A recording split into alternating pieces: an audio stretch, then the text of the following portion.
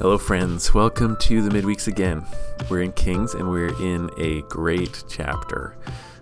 This is the showdown between Elijah and Yahweh versus the prophets of Baal. Pronounced Baal in Hebrew, but we say Baal because we don't know what to do with two A's together generally. Anytime you see a word with two A's together in it, it's probably from Hebrew, but whatever. So I was thinking this morning as I was doing some reading on the book of Deuteronomy that perhaps one of the reasons why Kings has this centerpiece where it focuses on these two prophets who are miracle working prophets is a partial fulfillment of the promise at the end of Deuteronomy that God will raise up a prophet like himself. Moses says, God will raise up a prophet like me from amongst your brothers. And that ultimately is fulfilled by the Lord Jesus Christ, because at some point a prophet went into Deuteronomy and said, nobody has been raised up like this yet. But God's promise is that he will raise up prophets or a prophet like Moses to lead the people into obedience. And Elijah is this prophet who is, not unlike Moses, tries to rescue the people a bit, but then has to go into an exile. He goes into the land of Sidon. He goes into an exile with this widow, and then is sent back to Israel to go and fight on behalf of the Lord. Now, the tragedy is that instead of fighting against, Pharaoh with signs and wonders, now Elijah is actually fighting against Baal in Israel, against a king of Israel with signs and wonders. But there is kind of like a Moses echo going on here, because God had promised he was going to raise up prophets or a prophet to deliver his people. Now Elijah is going to do something like turning hearts back to the Lord here, but not at all the way that Jesus does through his death and resurrection. But we'll read this story, and probably wouldn't be wrong to hear echoes of of Moses confronting Pharaoh in this. And we're going to just behold a great sign worked by Elijah. So we're in chapter 18. After many days, the word of the Lord came to Elijah in the third year, saying, Go show yourself to Ahab, and I will send rain upon the earth. So Elijah went to show himself to Ahab. Now the famine was severe in Samaria. Okay, so again, learning to read the stories the way God's written them. We're following Elijah's story, and God tells Elijah, the 3 years are up. I'm going to go and I'm going to end this drought leading to famine. And so we see Elijah going to walk away. And then you have this little line that says, now the famine was severe in Samaria. And kind of like in a movie, we have a change of locations. That you have that little scene of God talking to Elijah. We get, I think, a summary of the plan. Go show yourself to Ahab, and I will send rain upon the earth. Now, when this plan is unfolded, you get this showdown between the prophets. It's not just like as soon as Elijah appears to Ahab, it starts raining. First, there's this whole thing. So I'm kind of thinking that God gave Elijah a bigger plan than this, but we hear the summary of the plan here. And then the scene changes from Elijah traveling to Samaria, and we're going to have a little scene with what Ahab has been up to, or what Ahab is up to, which is going to help us understand just how bad the drought has been, and give us a sense of what Israel has been like politically, spiritually, politically. Politics are spiritual, while Elijah has been gone these 3 years. Verse 3, And Ahab called Obadiah, who was over the household. Now Obadiah feared the Lord greatly, and when Jezebel cut off the prophets of the Lord, Obadiah took 100 prophets and hid them by 50s in a cave, and fed them with bread and water. And Ahab said to Obadiah, Go through the land to all the springs of water, and to all the valleys, perhaps we may find grass, and save the horses and mules alive, but not lose some of the animals. So they divided the land between them to pass through it. And Ahab went in one direction by himself, and Obadiah went in another direction by himself. Excuse me. So we learn a lot here. When we meet Ahab, he and his household manager, which might be something like the prime minister. He's the president, and the household manager is the prime minister, but one of his top politicians. They're about to leave on a journey, one heading east, one heading west, looking for some food for the horses. Excuse me, my computer went... I'm saving the world with my energy, but I'm messing up my podcasts. And now we get this glimpse into Obadiah's character. We're told that he feared the Lord greatly, and we believe that because this is the Lord speaking through the prophet, telling us about Obadiah's heart. So very interestingly, Ahab is an unbelieving king, but the guy right underneath him is a believing person. And so it's good to remember, even when there's these generalizations of Israel having turned away from the Lord, you would still have these exceptions. And it just seems very much like the Lord to have the number two guy in a nation be the one who's really faithful and even working against the regime. And that's what Obadiah is doing.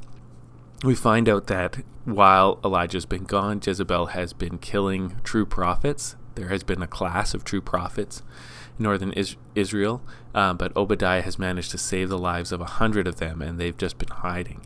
And so this really reminds us that when God sent Elijah first to go and get fed by ravens and then to go and hide out with the widow, there was a good reason for this. Jezebel has been doing political executions of the prophetic power base, the religious power base that would stand against Baal.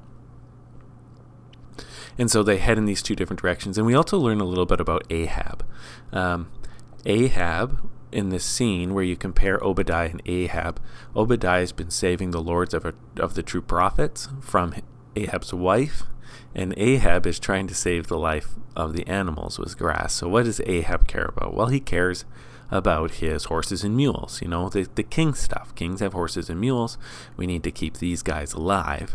And Obadiah, fearing the Lord, has said, there's prophets in the land, and I need to keep those guys alive from the king's wife. And so we have a really big window into both these men's heart by what they're trying to keep alive.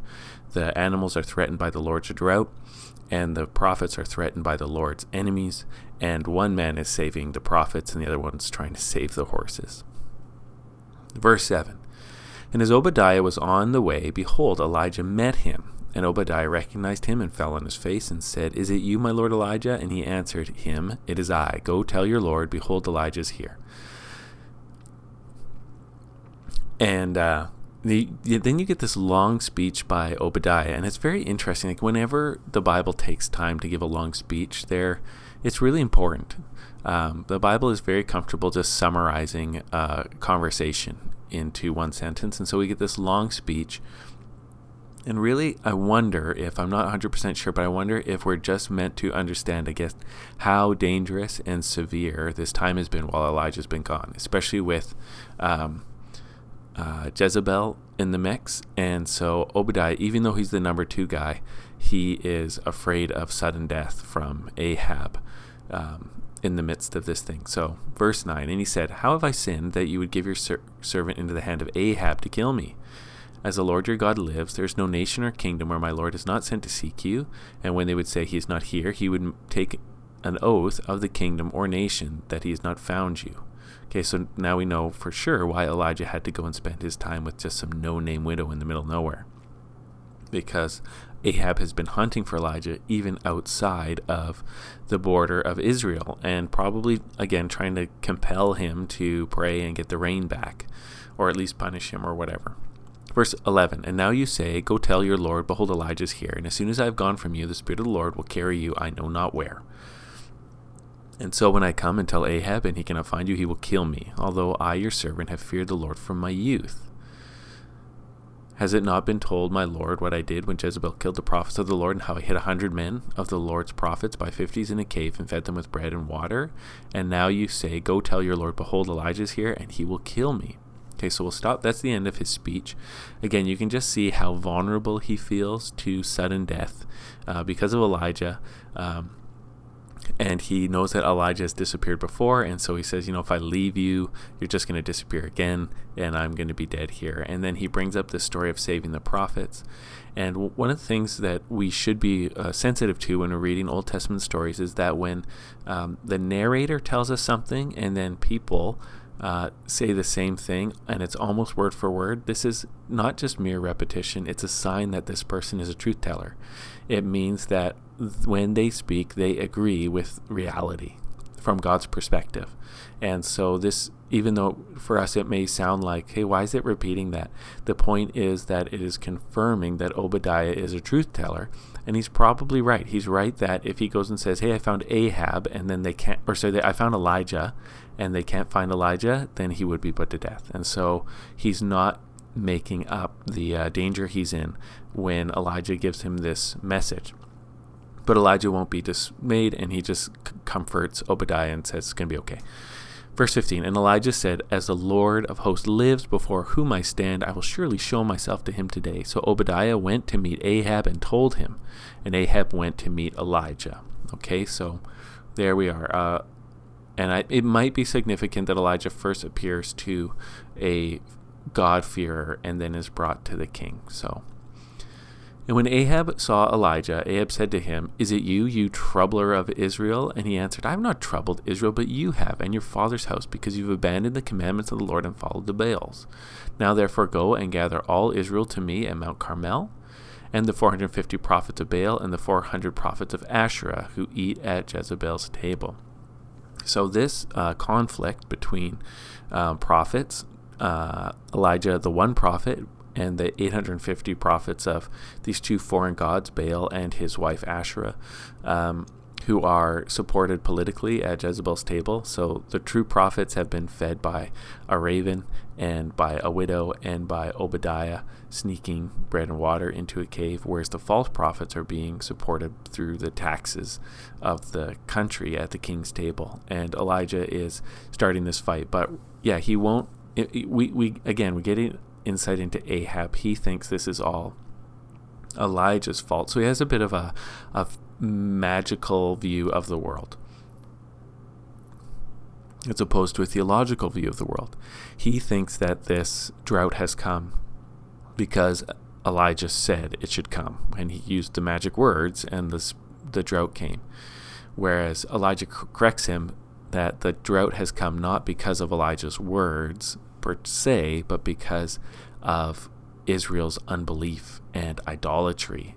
And if they had repented of their idolatry, I'm sure Elijah wouldn't have needed to pray if there had just been repentance. Kind of like in the story of Jonah, when there's this, threatened devastation coming and everyone humbles himself and it doesn't show up. I'm sure that would have happened here if they'd done it. But instead, they persisted in their idolatry with these false prophets, and so the drought has persisted.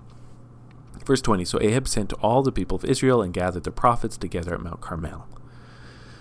And Elijah came near to all the people and said, how long will you go limping between two different opinions? If the Lord is God, follow him, but if Baal, then follow him. And the people did not answer him a word. So that technically is called syncretism, where you join together two different religions. And the people of Israel had a kind of compromised religion that worshipped the Lord. Remember, they had made the golden calves and stuff, so they still would have had some kind of Israelite religion, but they've also introduced Baal and Asherah especially through the marriage of Jezebel. And so you have both of these things happen. You have them kind of joined together, and you also have kind of the Lord demoted to the place of one God amongst many gods, or he's just another idol in a sense. And the people, when confronted about this, they just kind of stand there. And so here comes this power confrontation, starting in verse 22. Then Elijah said to the people, even I only am left a prophet of the Lord, but Baal's prophets are 450 men. Let 2 bulls be given to us, and let them choose 1 bull for themselves, and cut it in pieces, and lay it on the wood, and put no fire on it. And I will prepare the other bull, and lay it on the wood, and put no fire on it. And you call upon the name of your God, and I will call upon the name of the Lord, and the God who answers by fire, he is God. And all the people answered, it is well spoken. So he sets up this test of power. I know Elijah says, I'm the only prophet left, and you have 450 men, and that's not technically true because of those hidden prophets, but for this showdown, it is true that Elijah's the only one at this competition. And so the odds are stacked against him numerically, and the people agree to this power contest. Verse 25, then Elijah said to the prophets of Baal, choose for yourselves one bull and prepare it first, for you are many, and call upon the name of your Lord, but put no fire to it. So he gives them home field advantage. Verse 26, and they took the bull that was given them, and they prepared it, and called upon the name of Baal from morning until noon, saying, O Baal, answer us. But there's no voice, and no one answered, and they limped around the altar that they had made. And at noon Elijah mocked them, saying, cry aloud, for he is a god. Either he is musing, or is he relieving himself, or he's on a journey, or perhaps he's asleep and must be awakened. And they cried aloud and cut themselves after their custom with swords and lances until the blood gushed out upon them. And as midday passed, they raved on until the time of the offering of the oblation, but there was no voice, no one answered, no one paid attention. Okay, so there's this humiliation here for their prophets of Baal.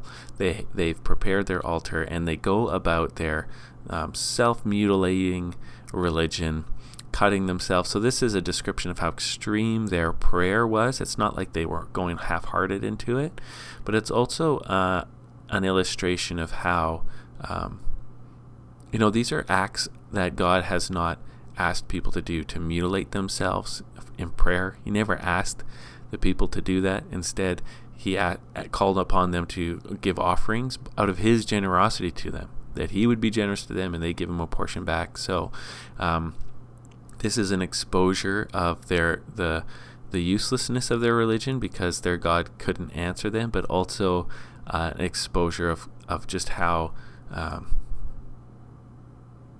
gross the worship is as well. And so he mocks them, and it's funny. He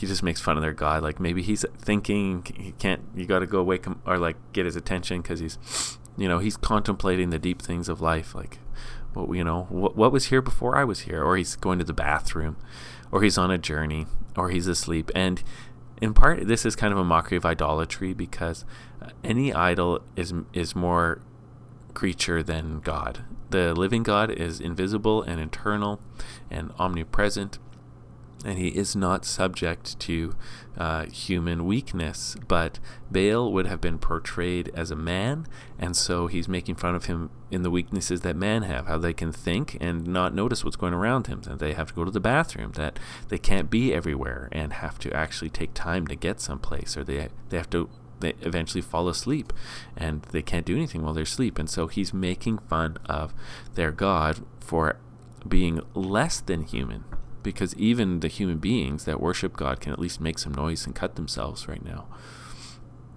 Verse 30, then Elijah said to all the people, come near to me. And all the people came near to him, and he repaired the altar of the Lord that had been thrown down. So this is an act of symbolizing the restoration of true worship. Elijah took 12 stones according to the number of the tribes of the sons of Jacob, to whom the word of the Lord came, saying, Israel shall be your name.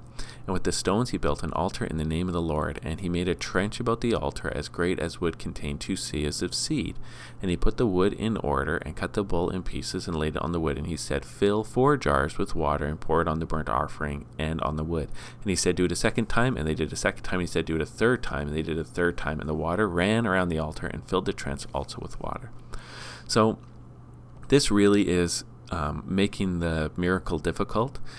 And it's this really interesting mix where, the miracle is going to be difficult because not only is he calling for fire, but he's totally drenched the offering so that humanly it can't happen. So something that's soaking wet doesn't just burst into flames.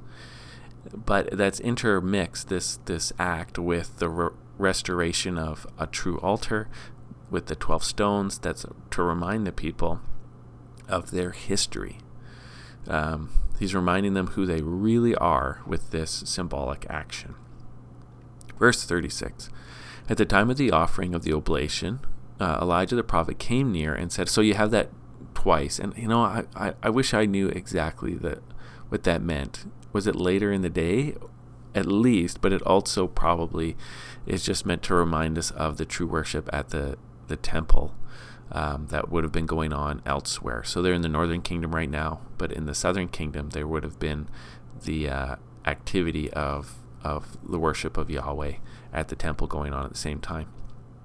So at the time of the offering of the oblation, Elijah the prophet came near and said, O Lord God of Abraham, Isaac, and Israel, again going back to their ancient covenants, let it be known this day that you are God in Israel, and that I am your servant, and that I've done these things at your word. Okay, so remember, this whole story is about the God being faithful to his word because he's a God who speaks, whereas the God of Baal is a God who can't hear and also can't make noise. He can't answer. He doesn't do anything.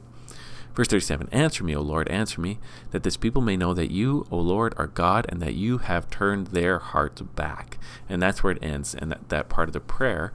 And so we really see Elijah's aim and desire here is to spark a revival of faithfulness back to the Lord amongst the people, that turn their heart back.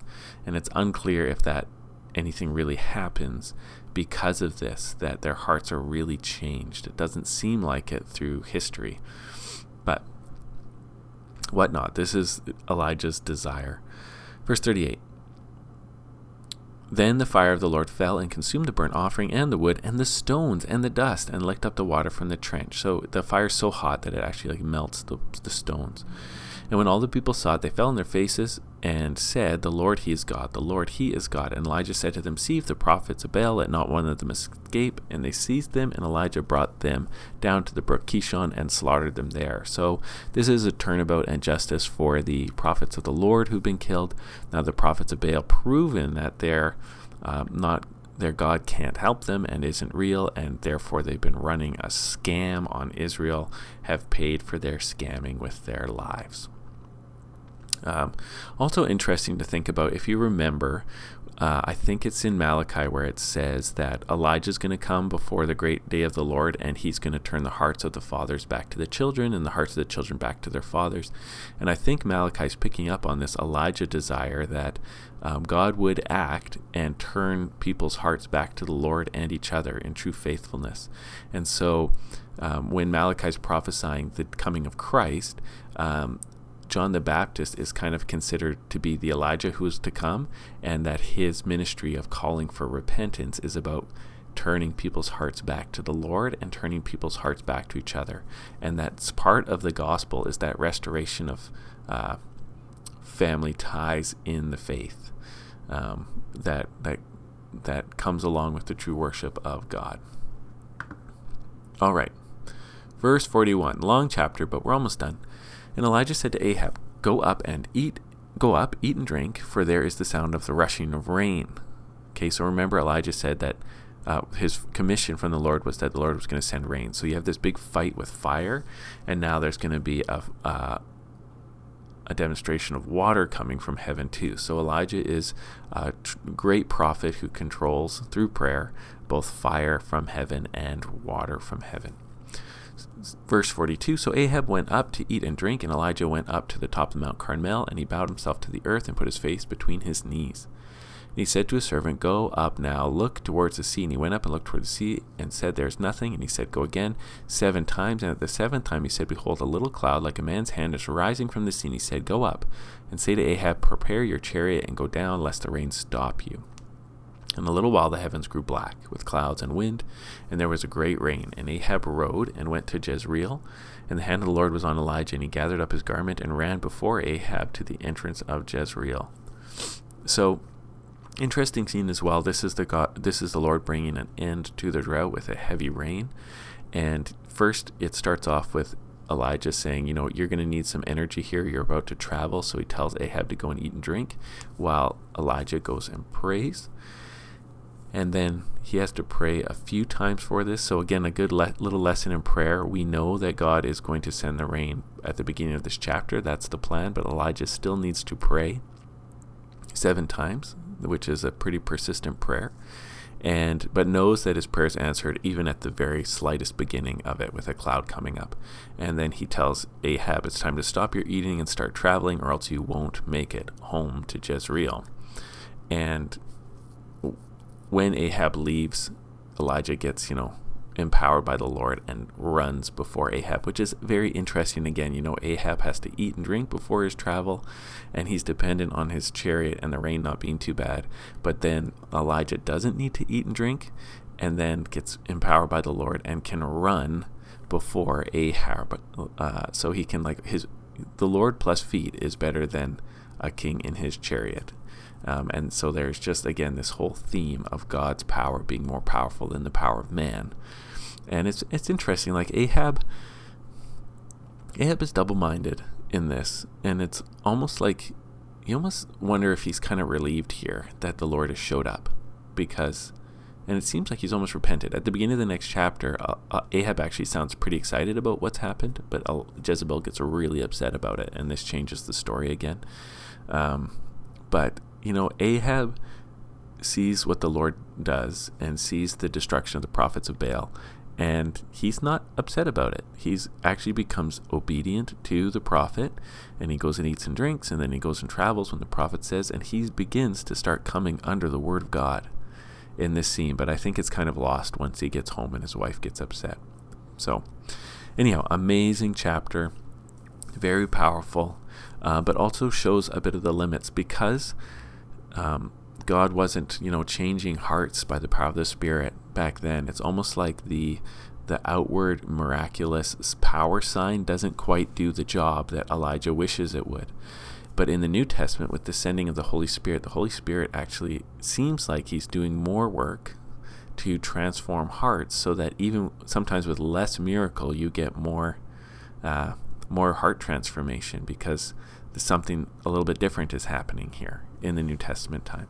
I could be wrong about that, but it kind of seems like this. You have this great big power encounter, which is a great story to tell, but it doesn't bring about a great revival.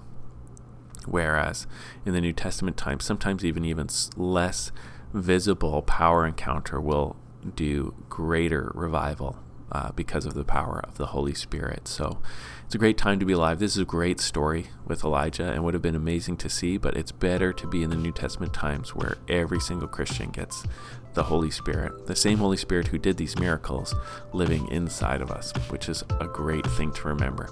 And may the Lord fill us with his supernatural power so that we can do more than we'd be able to, and we can have our confidence in the Spirit of God instead of in the power of man. Amen.